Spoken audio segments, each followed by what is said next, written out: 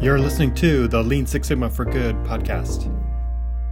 We help you learn how Lean and Six Sigma concepts can be applied to nonprofits, NGOs, and not-for-profit organizations.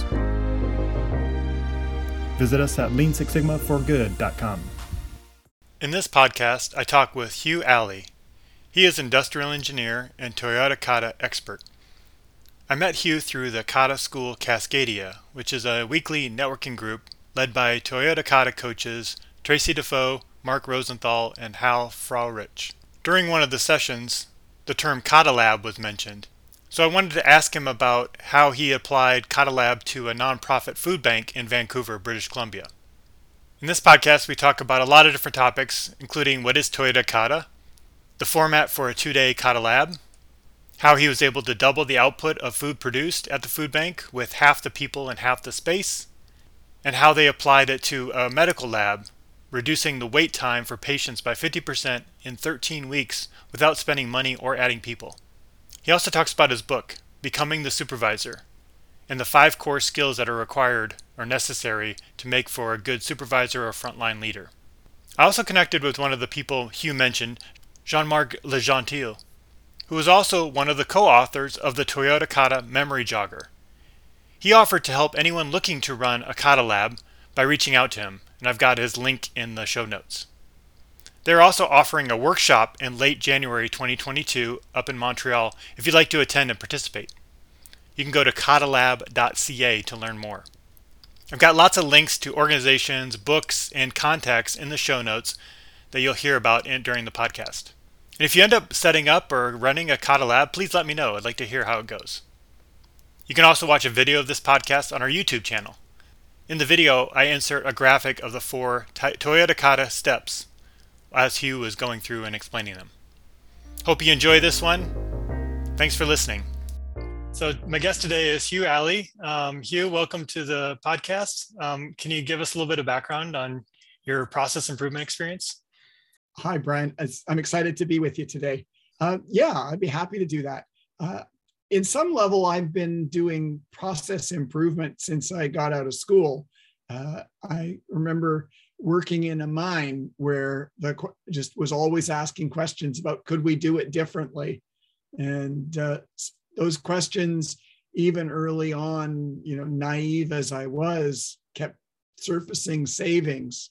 So that was encouraging, and I've just continued to develop my skills and experiences, with the industrial engineering that I started with, and it's moved on from there. And I've moved back and forth between running a number of different troubled manufacturing facilities with their associated warehouses and distribution. And there I had the practical problem of responsibility for making things better. And then I've also done a bunch of consulting work where I've been helping other people with that same set of challenges. So it's been a wonderful career for 30 plus years now. And you're based out of Vancouver, BC? Yeah, a suburb of Vancouver in Canada. Yeah. And have you always lived in Canada? I grew up, well, not always. I grew up in Toronto, did my engineering studies at Waterloo, but then I did a master's degree at Cornell. So I spent 2 years living in upstate New York, which was a wonderful experience, and then moved back to Canada and have lived here ever since, although my work has taken me into the States frequently and occasionally around the world. Great. So, tell us a little bit more about how you got into Lean and other parts of, I know your IE background, there's a lot of that is discussed and taught through that program and probably through your own experiences working, picked up some stuff. But did you get any kind of coaching or mentoring on some of these methods and maybe even specifically when you learned about Kata? So, I'm one of the people that learns really well by reading. It's just one of my favorite ways to take in new information. And so a lot of what I've learned was a response to client requirements when I was consulting, or my own particular needs when I was running plants. And so I think about some of the early books I read about, and they're the classics, The Machine That Changed the World by Womack and Jones, and a book on cell manufacturing design, Shiego Shingo's book on SMED. Those were all things that clients had a need, and I was looking for solutions that would be more efficient than just floundering. So very much just in time learning. Very much just in time, yes. And I made a bunch of mistakes along the way too. I look back at some of those projects and I think, could have done that better. But that's at some level, those lessons stick with you much better than the ones where somebody told you what to do, but you never made any mistakes. Yeah, absolutely. I think that's how we learn. We have to forced to deal with the failure or the something that didn't go as well as we'd like, and makes us really like think back. What I love is the way kata, the kata practitioners talk about it. It's not that it was a failure. It was that the outcome wasn't what we expected. And so that gives us an opportunity to reflect on, well, what is it we didn't understand about the system that meant our expectations didn't match what happened? And what can we learn from that? And it's that process of proposing how you think it will play out, and then looking carefully at how it does and looking at the discrepancy. So when did you start to learn kind of that kata method, and then any other details you want to provide on kind of that info for those who are new to this kata practice? So when I think about the Toyota kata, and I debate whether we can just use the word kata alone as a standalone, because the people who practice martial arts, they're doing kata too, as they learn their set pieces to, if you've seen the movie Karate Kid, the wax on, wax off, and he's teaching the guy patterns that he will learn. Those are kata as well, but they're the martial arts katas. So, Rother coined the term Toyota kata as a way of saying, well, this is the mindset patterns that we're observing there.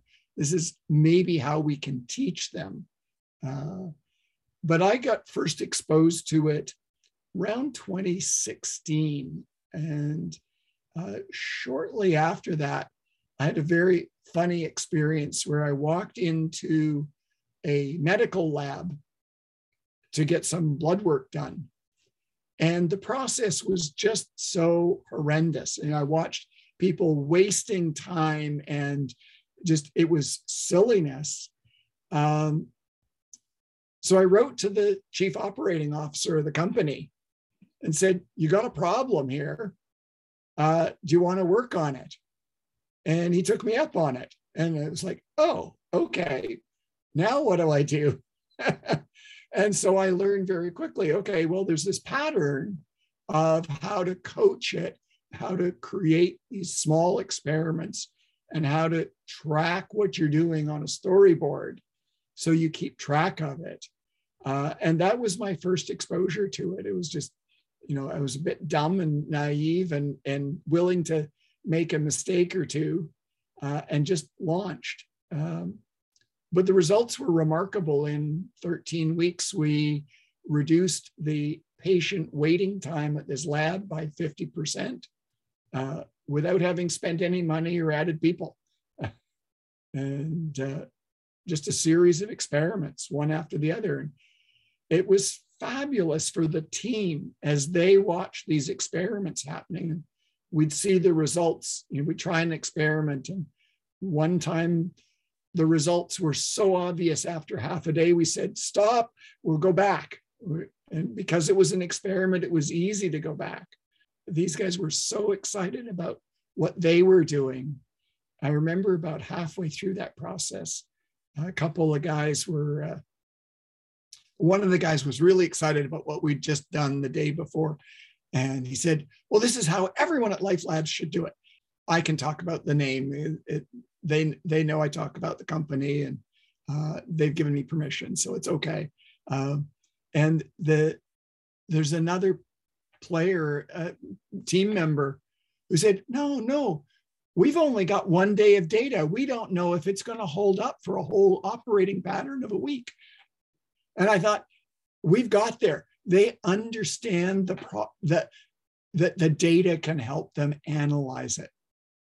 And so that was, to me, it was both my first foray, but it was so reinforced that how important their participation in the projects were. So what was the duration of, how often were you doing the cycles? Was that like a daily thing, or was we were doing cycles daily. And because they had a weekly pattern of patient arrival, the experiment periods were a week, and that we would gather the data. But every day we would say, well, what did we learn from yesterday? What obstacles did we see in the operating pattern that we're trying? So we had a really good learning each day, and it reminded them what they were focused on. What I think a lot about this approach is, I feel, there's always that desire to go and do something. And then, but without knowing methodically how they're going to do that, I think a lot of places just kind of guess at solutions, and then they throw out these big solutions that they're going to go do. And I think what Toyota Kata provides is like, gets us started, but in small increments that are low risk, and it moves us in that direction. And so I think it satisfies kind of the urgency of doing something and getting going without the launching to this very large solution that we have really no idea if that's going to work. Yeah, as one of my good friends puts it, these experiments keep the blast radius very small. I like that. But it's interesting, one of the things about the pattern of experimentation that's in the Toyota Kata, it's a 4-step process. And the step one is to understand the challenge. What are you really trying to get done here? Second is grasp the current condition. So how is the system actually functioning now? What's the operating pattern? Not just what's the average, but how does it fluctuate day to day or hour to hour? And do things come in runs, or do they come nicely spaced out, or all those kinds of things? Because, if you have an arrival pattern of 1 every 7 minutes, that's very different, over the course of the day. That's very different than having 400 arrive at 8 o'clock in the morning at the start of your shift. And it imposes different requirements. So you need to understand that stuff. Grasping the current condition, which is step 2, takes some time. And you were talking about how the Toyota Kata gives some room for people who have this urgency for action. I find when I'm coaching it, we actually have to hold people back to say, but do you really understand the system? What about the variation? How much does it vary every day? Your average is 2 pallets a day. But what's the maximum? Do you ever have one where you have 30 pallets arrive? Oh, yeah. Oh, well, that really changes the complexion of what does this facility need to do? That's on my mind because I'm helping a client right now solve a warehouse design problem with exactly that kind of variation. Understanding that current condition at the front end, so important to do, and to do well enough that you can then make a prediction that will matter to someone, that actually has a hope of being right as opposed to just a dart throw. And so is that going into the third step of the kata? So third step takes you to setting the target condition. So the nature of the Toyota Kata says, we've got this challenge out here. This is the big objective that we're trying to do. But we're not going to get there right away. So the challenge might be a 6 month to 3 year kind of picture, depending on how big your organization is and how mature it is in using this model. So it might be far away. And I'm dealing with one client right now. And our first challenge was we set a 10-week limit. That's the horizon. And so we've been dealing with target conditions that are a week away. How are we going to operate in a week from now that will be different and better? And what should we see? So step 3 is to set the target condition. What's the next little piece we're trying to get at? We tried one place we wanted to see the primary performance indicator increase by 75 feet a day. I know that one of the things we're going to be working on somewhere down the road before this 10 weeks is over is how can we reduce the variation from day to day? Because right now it's really extreme. What we'd like to do is just get it really down so it's a really steady, stable production that maybe only varies 40 or 50 feet a day instead of 150 or 200. Everybody's life will be easier when that's happening. But that's down the road as part of the bigger picture. Today's challenge is just, can we get the average up? So you do that. And then step 4 is the actual experiment towards the target and address the obstacles as you go. And the trick to understanding that, I think, is to realize that you're experimenting on how to overcome obstacles. So it's not experimenting to reach the target condition. You're saying, here's the target condition, and these are the obstacles we think are preventing that target from happening. And what we need to do now is experiment how we're going to get rid of those obstacles or overcome them. And it changes what you're trying to do, because now you can actually say, well, wait a minute, the obstacle is that I don't actually know what my yield is from this raw material. I can't predict the yield from the raw material. Oh, okay. So how will we overcome that? Let's go find some data. Discover what the yield is. Now we know what our yield is, so now we know how much supply we need to have.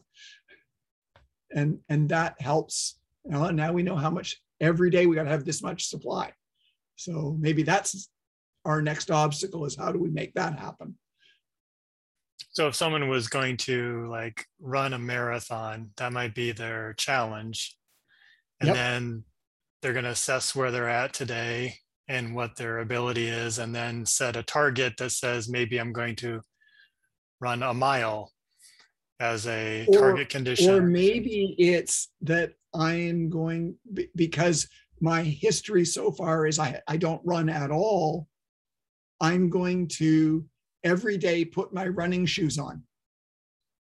Right? It might be that small. Yep. That my target is, my pattern is I'm going to be dressed and ready to run every day.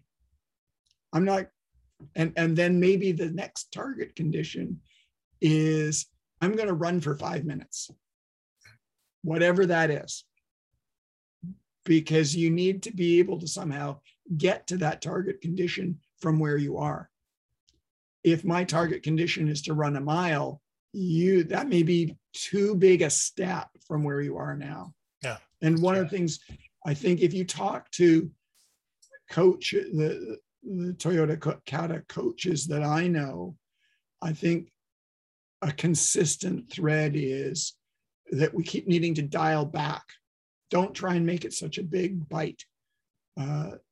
Just little steps, because those you can see how you're doing. It's easier to see the obstacles. And it's not such a big deal if you don't get there. BJ Fogg, who's got that book about habits, comments that the issue is not the size of the step. It's that you do it every day and get the reward for doing it. It's the consistency and that consistency of reward. So Toyota Kata kind of works on the same principle. If you like this topic, please check out Lean Six Sigma for Good, Lessons from the Gemba. Volume 1 is released and available through Amazon. We will soon have an Audible version coming out early in 2020, and we're working on Volume 2 as we speak. Volume 1 has 8 chapters written by different authors who share their experiences applying Lean and Six Sigma to not-for-profit organizations. I think it's Tiny Habits. Is that the book? Is it? Yeah. I think really so. Good. Yeah, I like he also tied it to like something you're already doing.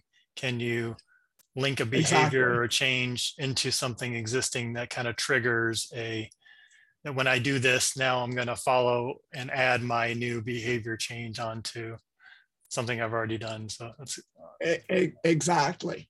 Yeah, there's actually a lot of the behavior change piece that as I've gotten into improvement work that is really important. You could have all the right data and evidence and support, but sometimes at the end of the day, you have to just get people to try something different.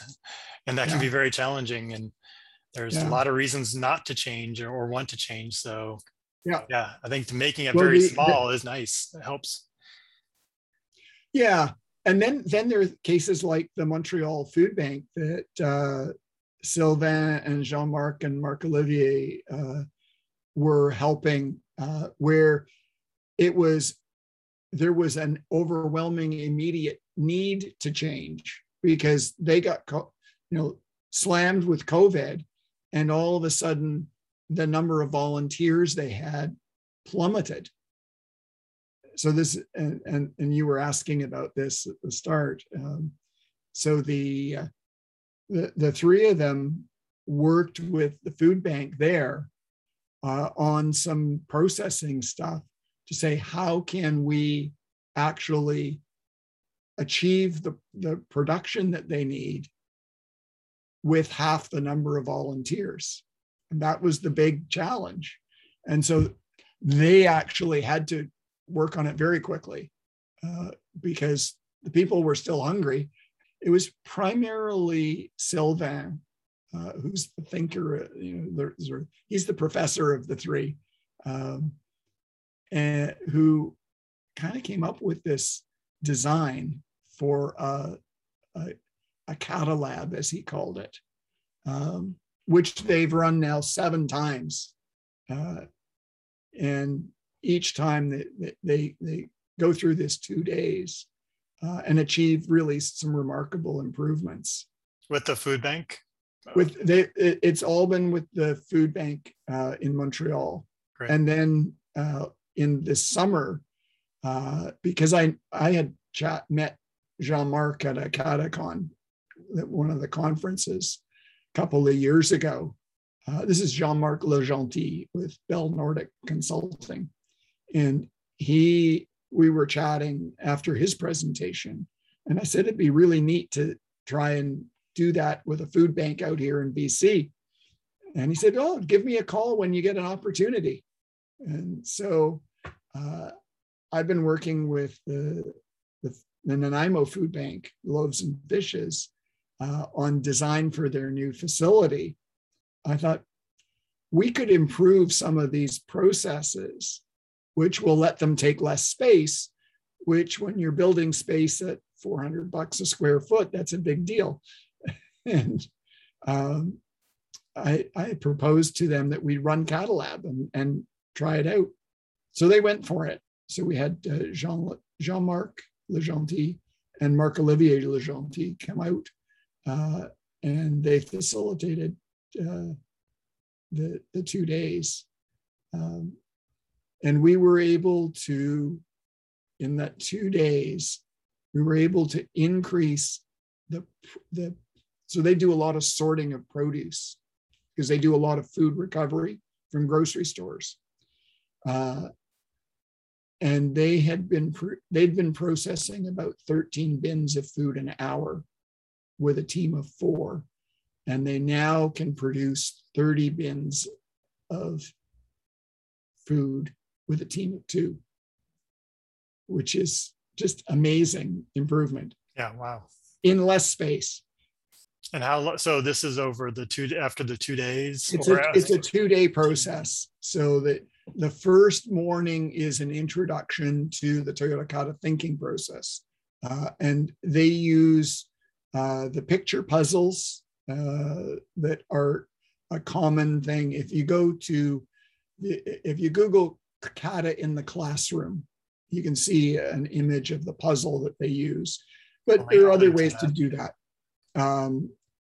For your listeners that aren't familiar with it, you can do something similar with a card sort program. But there are lots of ways you can just give people a simple way to learn the pattern of thinking. And so that's the morning of day 1. And then day 2, or the afternoon of day 1, they go out and the participants go out and discover the current condition. So how is it currently happening? And so in this case, the participants were actually doing some of the food sorting for the day, and bring in the bins, bring in the pallets, and have at her, guys and ladies and gents, and go for it. And discover what you're actually doing and what's actually happening. So we did a couple of rounds of exploration there. And then the morning of day 2, we did 3 rounds of experiments to try and improve things.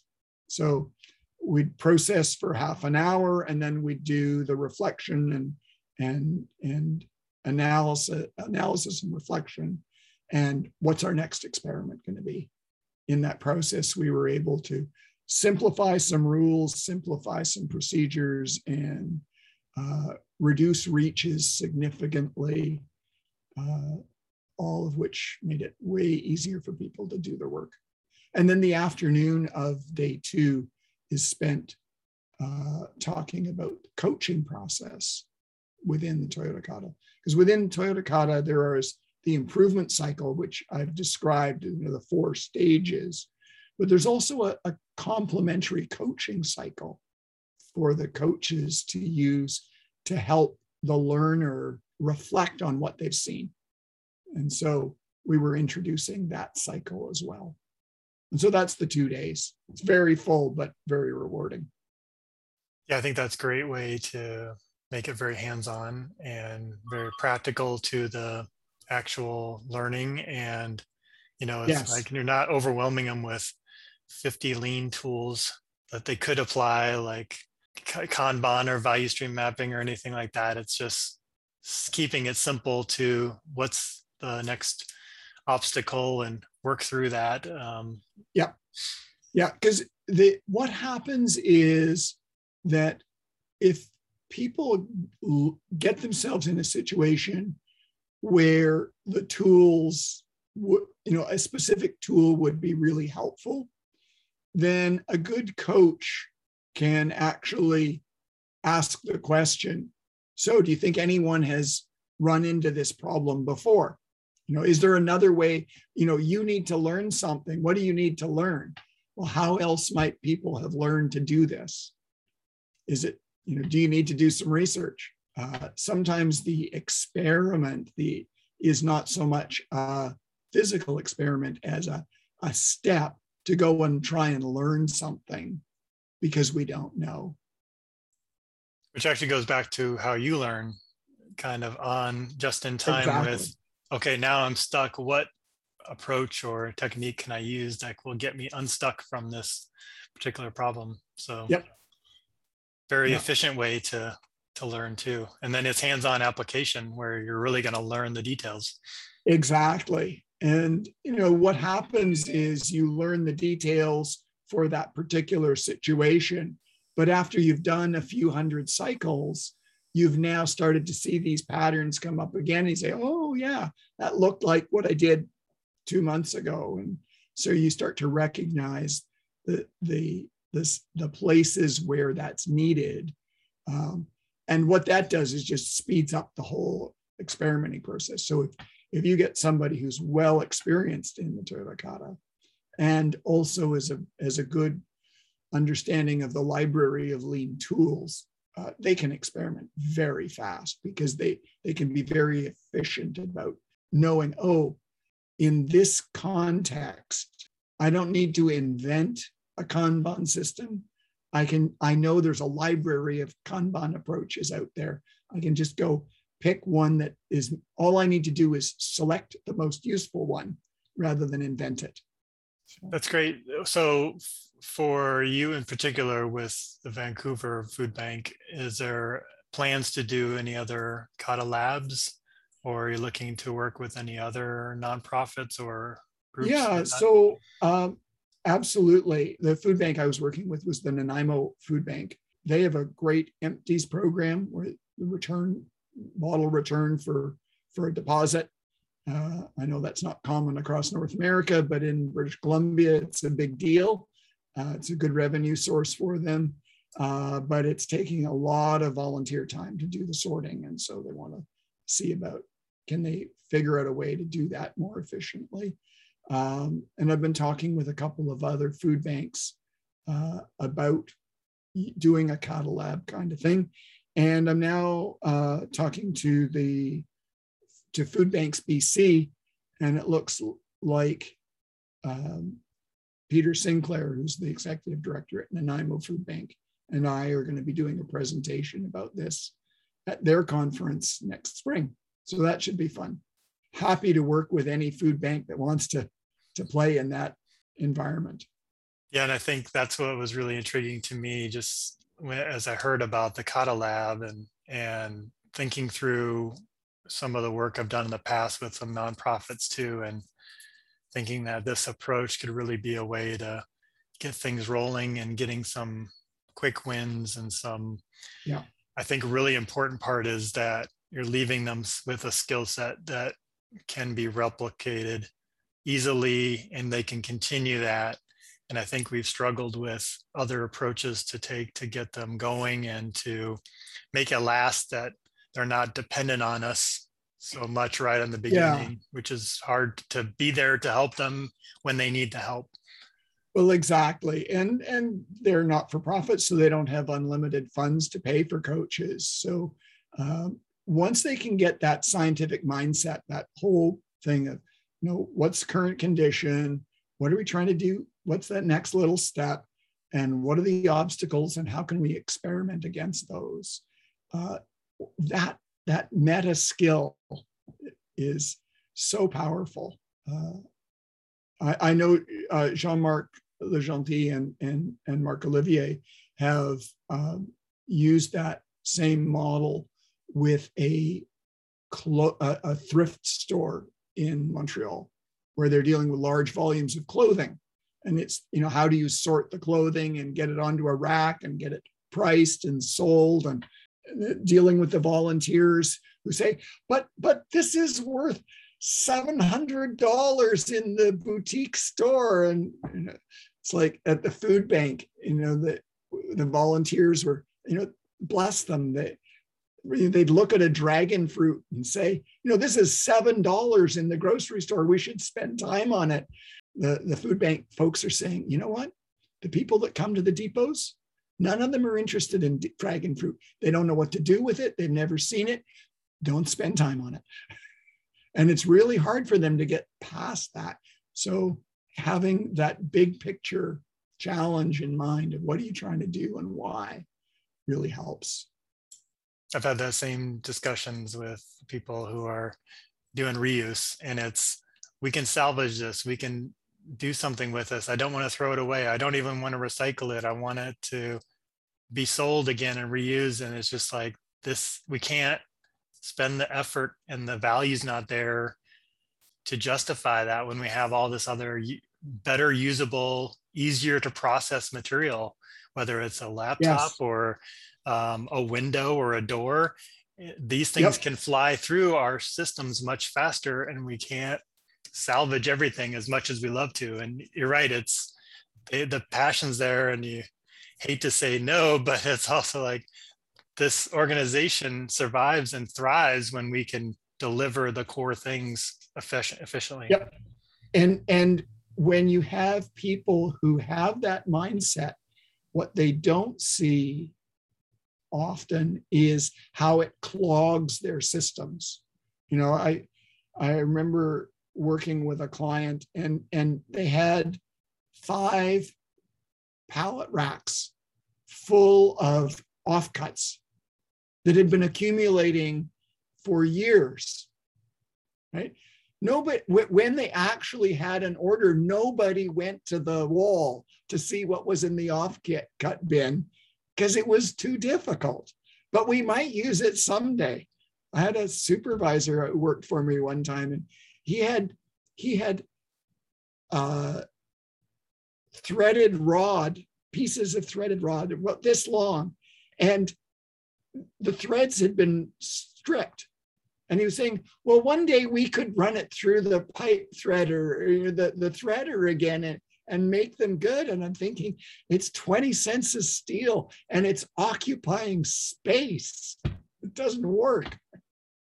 Anyway, and I think there are probably a very large number of wannabe home hobbyists who have their workbench, unfortunately like mine, that has too many things that I might use someday. My mother has a large number of scrap sewing material, and yes, and so when we went through and kind of helped organize her sewing room, it was I had to admit that you're probably not going to use that little section after all. It's scrap, and you're it's not going to. beautiful, Yeah. but It's taking up a lot of space in your room, and it's cluttering, and it's making it hard for you to get to the other projects you want to get to. So it's got to find a different home. Yep. But yeah, that is tough. Very tough. So you also have a book that came out, I think, last year. I do. Yes. Talk a little bit about the book. Sure. And so, Becoming the Supervisor, and it is really about how a manager can develop their supervisors to get them the core skills that they need. They're really, when I think about it, there are 5 core skills that every supervisor needs. They need to be able to instruct, they need to be able to improve, to set priorities, they need to be able to foster performance, and they need to be able to listen. But you can't just sort of put people in a classroom and have them learn that. And so the book uses a story to tell how one general manager used the common events of a manufacturing plant to teach her young supervisor the skills he needed. So very readable because it's told as a story. And I think it should be encouraging both to young supervisors to see that they are learnable skills, and to the managers of those people who can all of a sudden see, well, wait a minute, I don't need to run a 6-week program. I can just coach them through the real problems that they have today because somebody quit. Gosh, now I need a training plan. How would we do that? And so now we get them into learning about how to instruct. Where's the best place for someone to get that book? You can order it from any bookseller. The website for my book is becomingthesupervisor.com. It's got links to a few different booksellers, but people like Amazon, or people like, they can go to Routledge, which is the publisher. They'll ship them to them. Lots of people will, wherever. Okay, great. I'll put all these links. Yeah. I've got some book links. I've got some food bank links. Yeah, anything else you think of that might be helpful for people, I'll put in the notes for this episode. Okay. And yeah. Is there anything else you wanted to share or discuss? Oh, excellent. It's just so much fun watching people discover that they can make a difference too. And that they really can take small steps and have it make a difference to the people on their team. And that's really fun to watch. Yeah, and I think getting it out of the hands of improvement specialists or engineers and saying everyone in the organization has this ability, it just needs a little coaching to get started. Well, yeah, because if the only people that do it are the experts, then it's not going to get done most of the time. I think that having the scientific mindset that supports continuous improvement far more valuable to an organization than having a continuous improvement specialist. Well, great. Thank you so much, Hugh. I really appreciate your time. This is really valuable info, and I think I'll get a lot of listens and views. So it's been my pleasure, Brian. It's been a fun conversation. Okay. Hope to maybe run into you soon at maybe a conference, maybe Katacon someday. That would be great. I look forward to that. Okay. Yeah. Thanks. Want to better organize your work area or bring 5S methods into your organization? Check out the 5S guide from Creative Safety Supply. You also get 3 free bonuses. Bonus number 1, free 5S poster. Bonus number 2, free 5S PowerPoint. And bonus number 3, free 5S audit card. Go to lean6sigmaforgood.com/5S for the free downloads. They also provide floor tape markings, labels, signs, foam tool organizers, red tags, label printers, and other organization tools. Make sure you use code BPI at checkout to save 10%.